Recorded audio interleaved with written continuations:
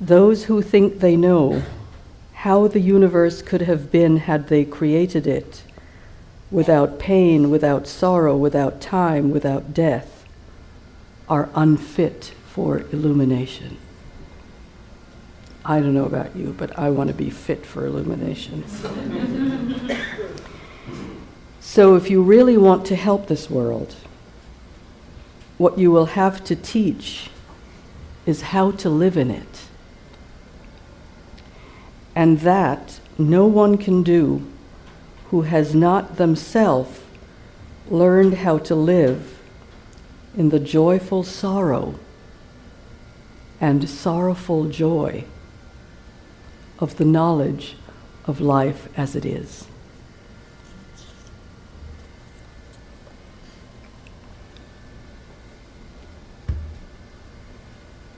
We so want life to be without pain, without fear, without grief, without anger, without sorrow. But that's not how it was set up. And that's not the karma that we've been creating.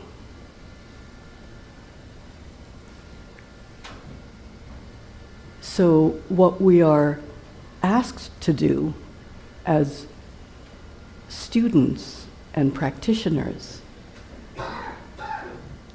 is to find a way to live with this raw, pure heart that we have as human beings. To find a way to face everything. The anger, the rage, the passion, the lust, the beauty, the love, the kindness, the sorrow, the joy, the praise, the blame, the gain, the loss. To find a way to live in the midst of all of this with dignity, with integrity, and with balance. And what does that mean for us? It means for us that we are always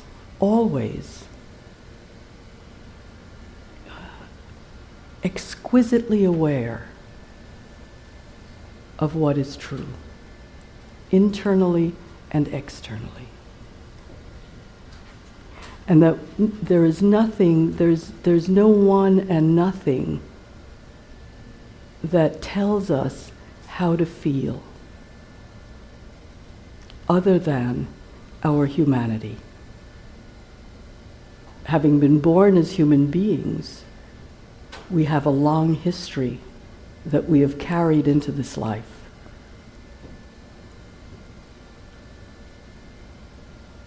And we're born into a long history that has its own momentum.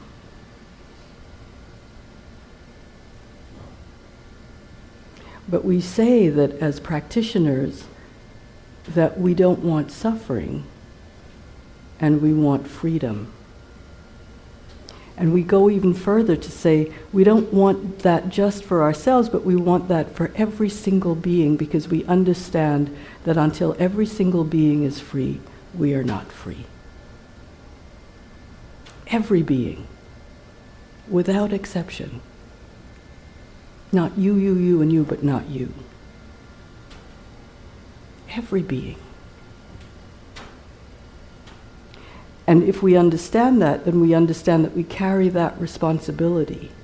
It's not just our rights as human beings to have that, but it's also, it carries with it responsibility. And so if we're living in a culture where this can happen, or in a world where this can happen, because we know that, this happens in other countries, different history, different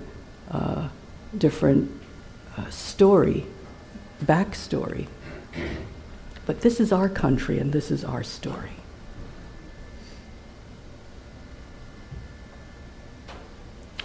And these killings did not happen because these were individual cops who had evil hearts. It happened because it's a large system where it couldn't help but happen. And it couldn't help but happen because of the causes and conditions that we've all set down, all of us together, that we've all set down together.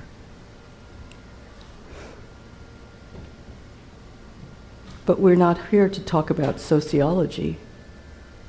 We're really here to talk about our own hearts and how we work with whatever is arising. The pain, the grief, the sorrow, the anger, the rage.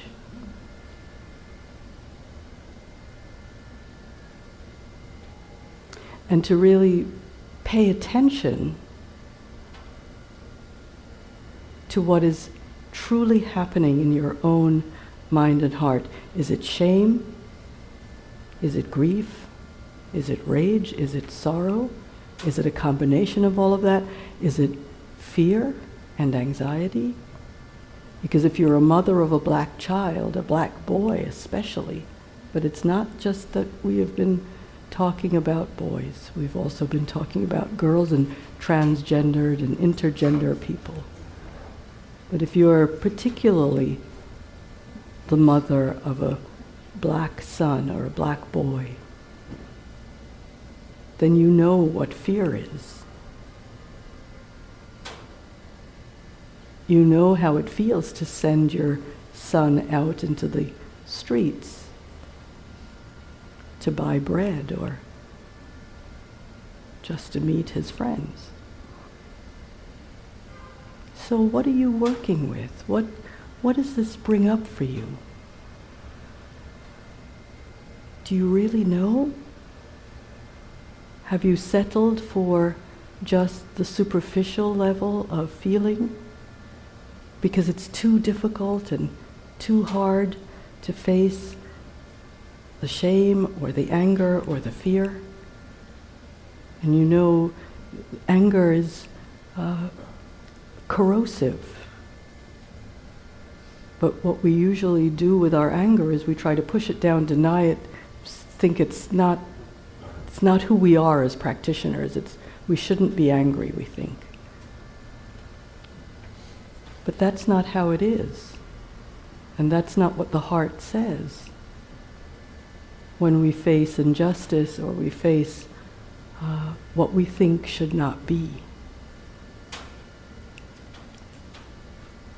And how will you deal with it? How will you work with it?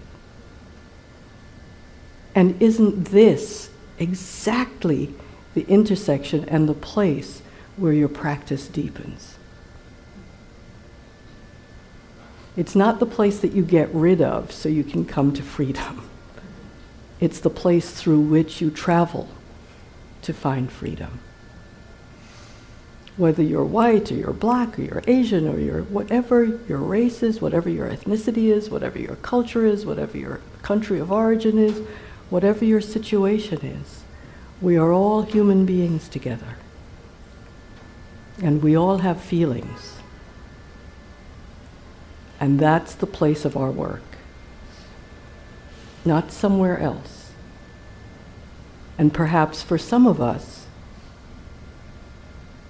our way of working will be to work in the external world, to find ways of bridging these terrible chasms that have been dug through all of these centuries, starting with slavery.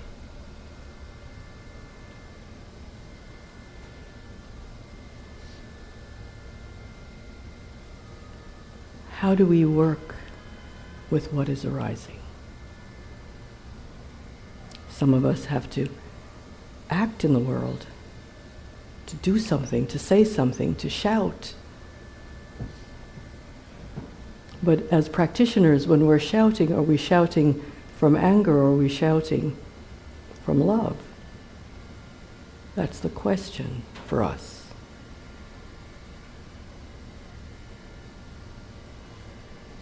Because there is wisdom in anger. There is absolutely no value in allowing anger to explode into violence. But if we're still enough, if we're silent enough, if we're exquisitely aware enough, and we really turn to it, not try to get rid of it, but turn to it to understand it deeply and understand what's under it, because the anger is usually propped up by whatever it is. It is repressing, pushing down, oppressing, or trying to not express, not feel.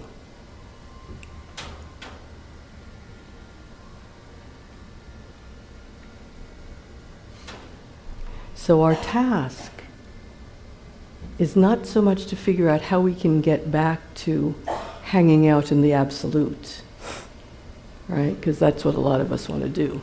We just want to be like right there in that place, right? That's like timeless, boundless, yes. No space, no time, love it, yep, that's me, right? That's what we want to get back to. But the world is tugging at our coattails and saying, hey, look at me. This is where you live.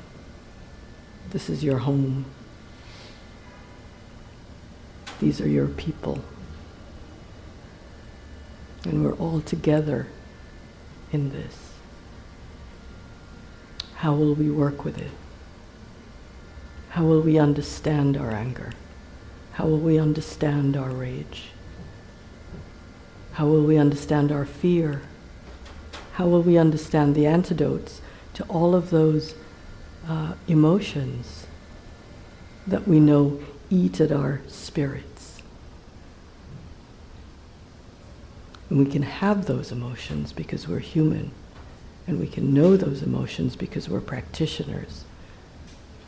And we also understand deeply that it's not about getting rid of anything, because the moment we start to think that we have to get rid of something, it leaks into all areas of our lives.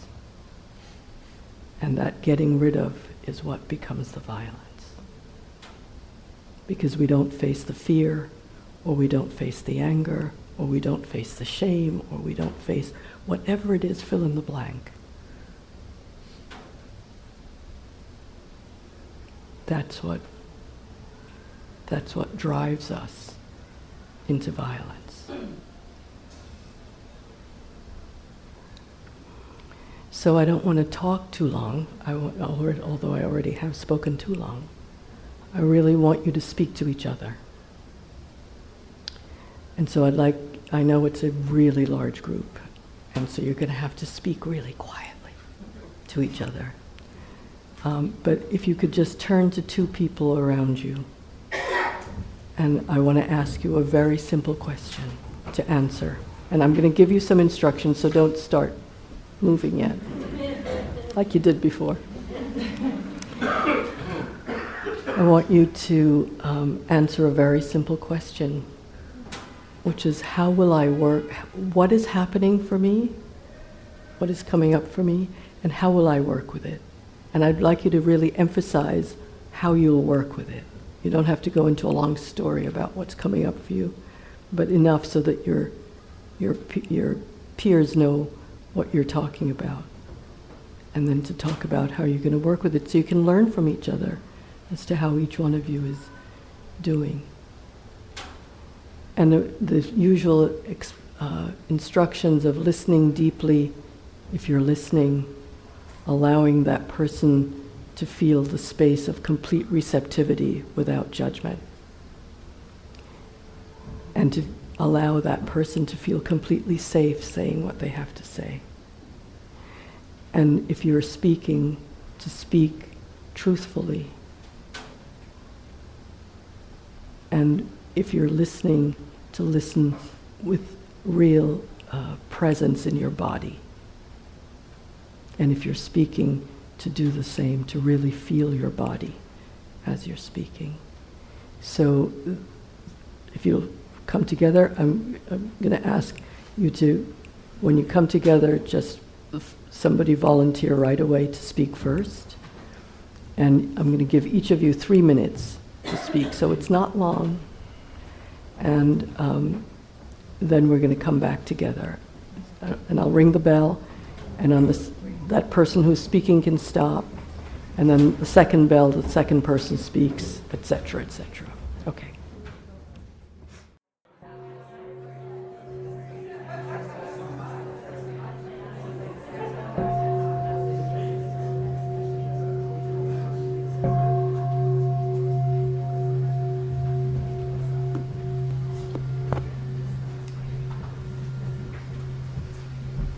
So if you'd come back into the larger circle, you can bow to your friends. And so I hope you learned something, both in your sharing and in hearing what others had to share. And if you'd like to share that, anything with the larger group, please, you're very welcome to do so now. And thank you, Gina. Thank you, Insight, for having this, for giving us this opportunity to see how my practice, how does my practice play a part in what's going on in this whole world, right? And I grew up in the 60s, segregation, racism in Virginia, and so this is not new. It's just a different face. And I think because of social media, it is more prevalent because we have social media. But this is not something that's new. And I was saying in the group that my practice now is to find that ground where I'm not practicing aversion, not avoiding the anger, and sometimes hatred, and not avoiding it, not, and not clinging to, the anger and the hatred, and trying to find that balance where I can practice some compassion and love. Because I know that part of what you said and what I identify with is that I play a part in what's going on out here. My anger, my hatred feeds that machine, that mechanism that keeps this going. So my practice is to find that middle ground and not denying but not clinging to this energy. So thank you. Thank you.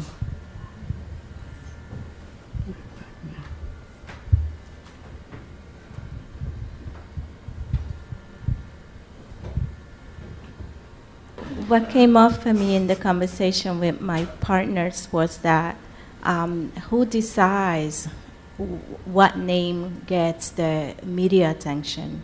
Because there are so many. And here in this room, you call about 70, but it's a whole lot more than that. Mm-hmm. And who are those that are still invisible, even in their death, and how that choice is made? So that was the first thing that came out, that kind of sorrow. The second piece is pretty, it's about equanimity. And that's one of my favorite practice because it's the most difficult practice for me. How do I be in balance between that love and hate and aversion and attachment? And how do I stay present to the moment? So that's the sort of inquiry that I sit with. And then the last thing that I just want to say is that we've been visiting very deep places and places of grief and sorrow, and that all of us need to really be gentle and compassionate with ourselves and to be mindful that, things will arise and that we need to seek support from those around us. Thank you. Thank you.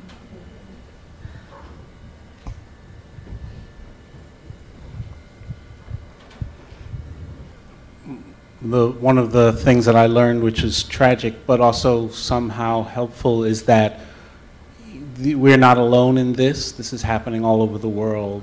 Senseless violence, and not just violence of the state against civilians, but violence of civilians against one another. But also that people from all over the world are bringing their hearts to this problem and trying to help. Thank you.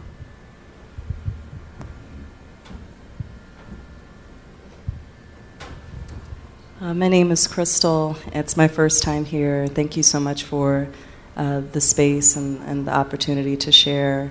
I have a question. What came up for me in discussing with my partners, which I think is familiar for a lot of people here, is just not simply the anger and feeling overwhelmed by it, but the layers of anger. And something that was said earlier around the wisdom of nonviolence, and how my understanding is what I heard was that sort of wisdom does not lead one to explode in violence. I think part of the challenge when you experience oppression, particularly multiple forms of oppression, is that nonviolence is not a protection. And so I have anger around that. That is your very presence as a person of color, as a woman, as a queer person, or as all these things. Either speaking truth to power nonviolently or simply breathing in the world is already experienced as violence by people who are in a oppressive relationship with you. And so then there's the anger that comes from when you are nonviolent, but when you're nonetheless either physically shot down and killed in the streets, or emotionally or socially exposed to violence.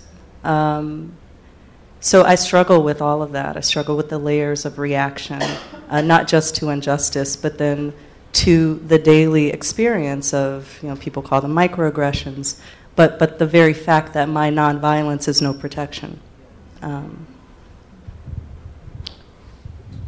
Well, I think if you start with the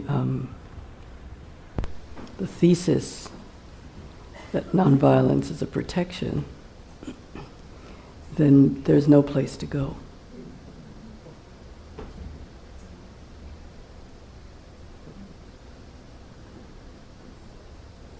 I think Martin Luther King called it a descending spiral.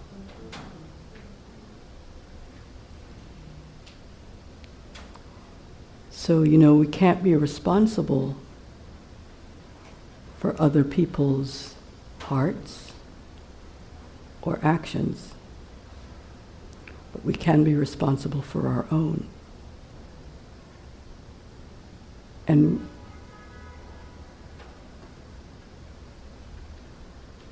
to not rest in any thesis about what's real, but really to rest in one's experience of what's real and what's true. So you're still here, right? So something's working. And what is that? And what works for you? And what do we want to pass on to our children? And what kind of world do we want to live in? Do we want to live in the world where we're stripped bare of any of the protection that love offers us? And can we imagine what that world would be like? These are just questions. I'm not making any absolute statements. But those would be my questions for you and for me. What kind of world do we want to live in? And what choice do we have, really, for our own integrity and the karma that we want to create and the world that we want to create, because we are creators of the world, not only through our actions, but through our words and our thoughts. And so to really be very careful about what thoughts you decide to hold and which ones you decide to let go. And, if we live in a world of fear, then the world looks awfully threatening. If we live in a world of love in our hearts, then the world can look lovely even though there may be violence in it. That's why I read what Joseph Campbell had to say. It's complex, we can't reduce it to a few aphorisms, right? But we can be careful about how we see our choices. And sometimes, they're not it's not a whole banquet of lovely choices. Sometimes it's a banquet of really unlovely choices. And yet, our responsibility is to choose the one that's most lovely, even among the ones that are unlovely. We still have to do what we have to do. But what kind of heart do we do it with?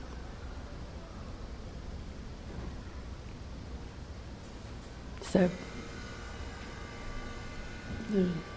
I just want to thank you, Gina, for your words of wisdom.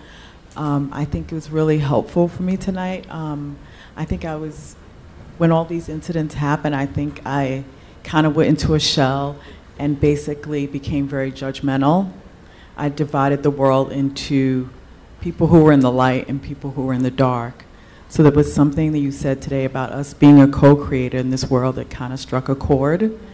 And I think it really just helped me to make a decision to continue to choose to love regardless of whatever else is going on around me, because really it's our job to do that, and to spread love and light. So I think this gave me some fuel to do that because I felt like I was running on empty.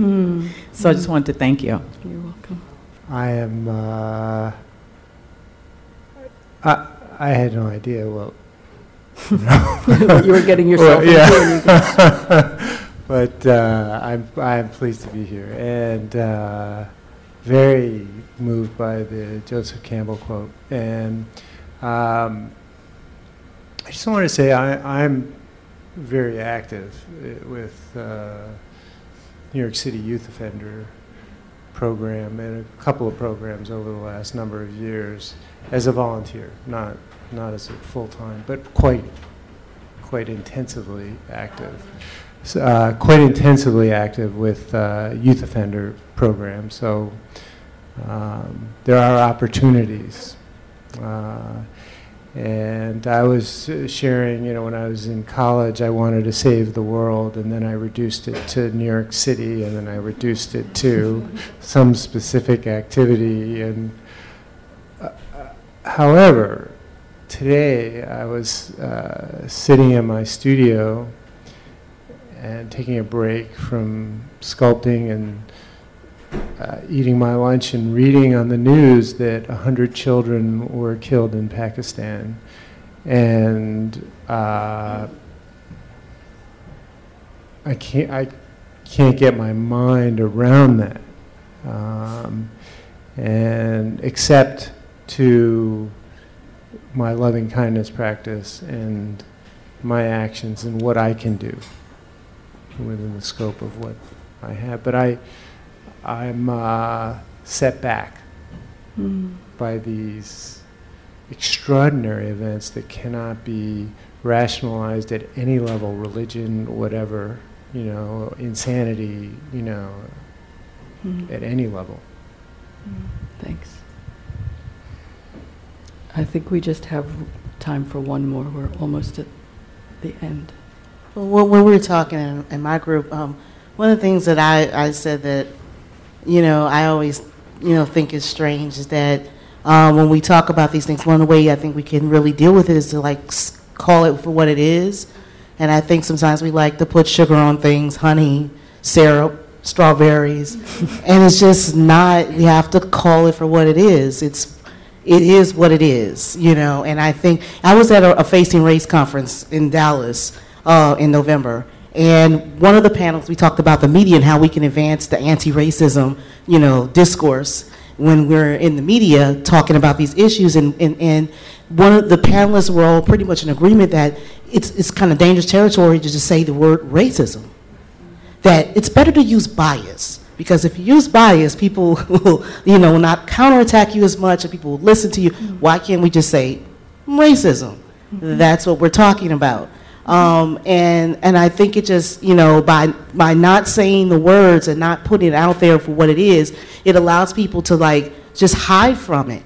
And I think a lot of, and when you don't say it, what are we talking about? And people, I think that, have to get beyond that. It sounds harsh and it's raw, but that's what we're talking about. And, and I think that, to feel the need to have it sugar-coated in some way, we're not going to ever make progress because we're not ever going to be in the same place of talking about the same thing. So, that's what frustrates me a lot when I hear these discussions. It's like, sometimes when I speak or when I found it with people of color when we speak, that it's sort of like, oh no, you're being too harsh or you're being too aggressive about this issue. And it's just, but this is what it is. So let's deal with it. Let's put it on the table, and let's deal with it. And that's just one way. And but it's difficult to just do that. It's really a challenge. So that's just my thought. So what's really beautiful, is that everybody has their way, right? And so, and it's all necessary. It's all necessary because we're all complex beings. So it's not as if one approach is going to reach every single person, right? And you have to decide what's right for you. And for others it may not be, and that's okay.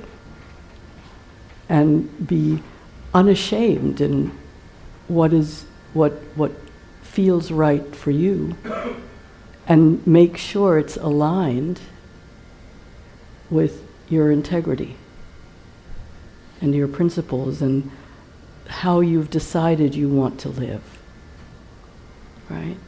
So we have in our Buddhist practice, we have 5 abstentions that we live by. To not take what's not offered, to not harm another being, to not speak harshly, to not harm people through my sexuality, or to take intoxicants that cloud the mind and lead to harmful actions. So we have those as our guidelines for how we're going to behave, and then we have lots of other choices about what we're going to say and how we're going to say it, and what is effective and what is not effective. And for each of us, it's not a one-size-fits-all. It's however many sizes there are in the room, that's what fits. So I thank you for saying what you said, and at the same time to allow everyone's journey to be what it is. So I'm going to close with Naomi Shihab Nye's poem called Kindness in Guatemala.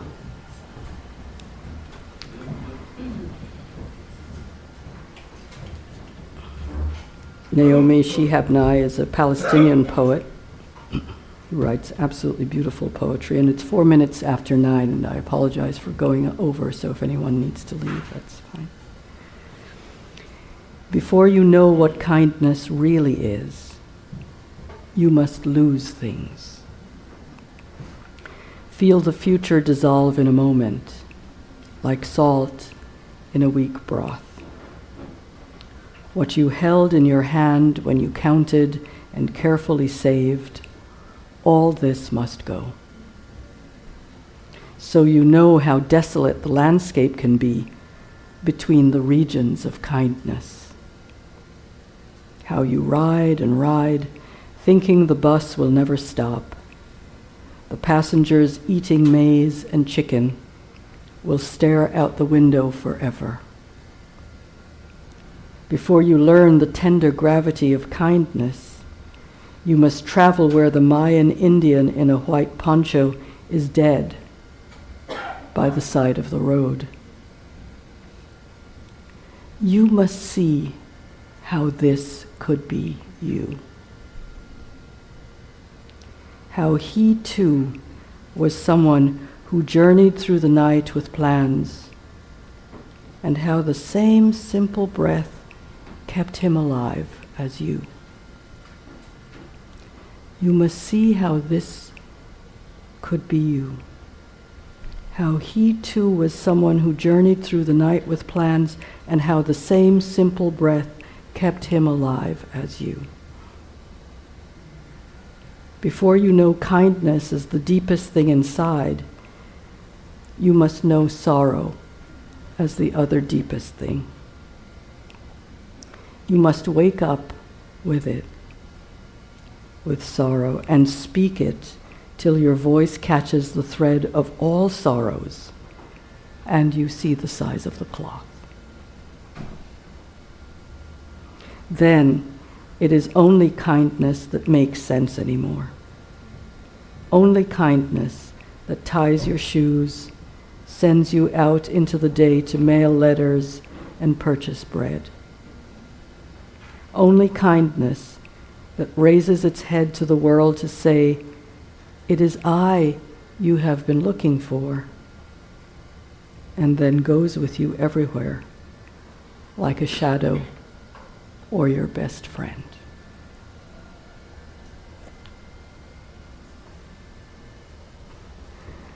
This time of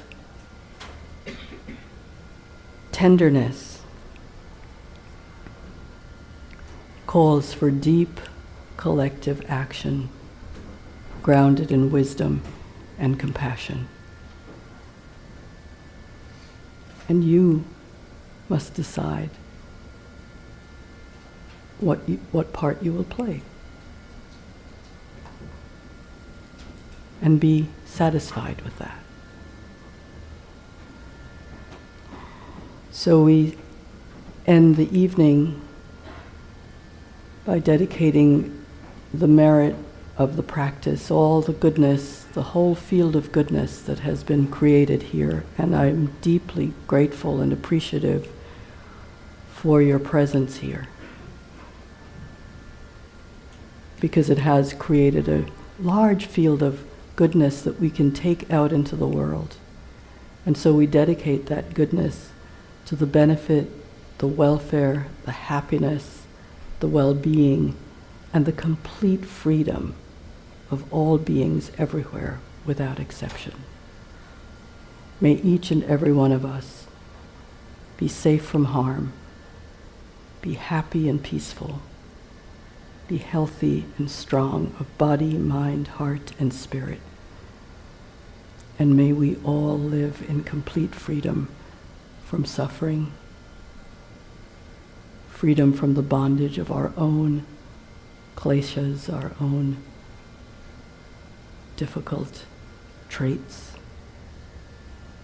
our own difficult mental qualities. May we be free from them. And may what goes before us in the world spread light and love, kindness, wisdom, and compassion. May you all be very safe and be very, very, very well. Thank you.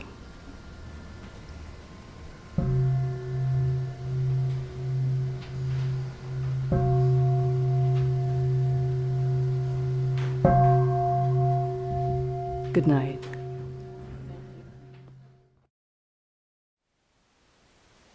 Thank you for listening. To learn how you can support the teachers and Dharma Seed, please visit dharmaseed.org/donate.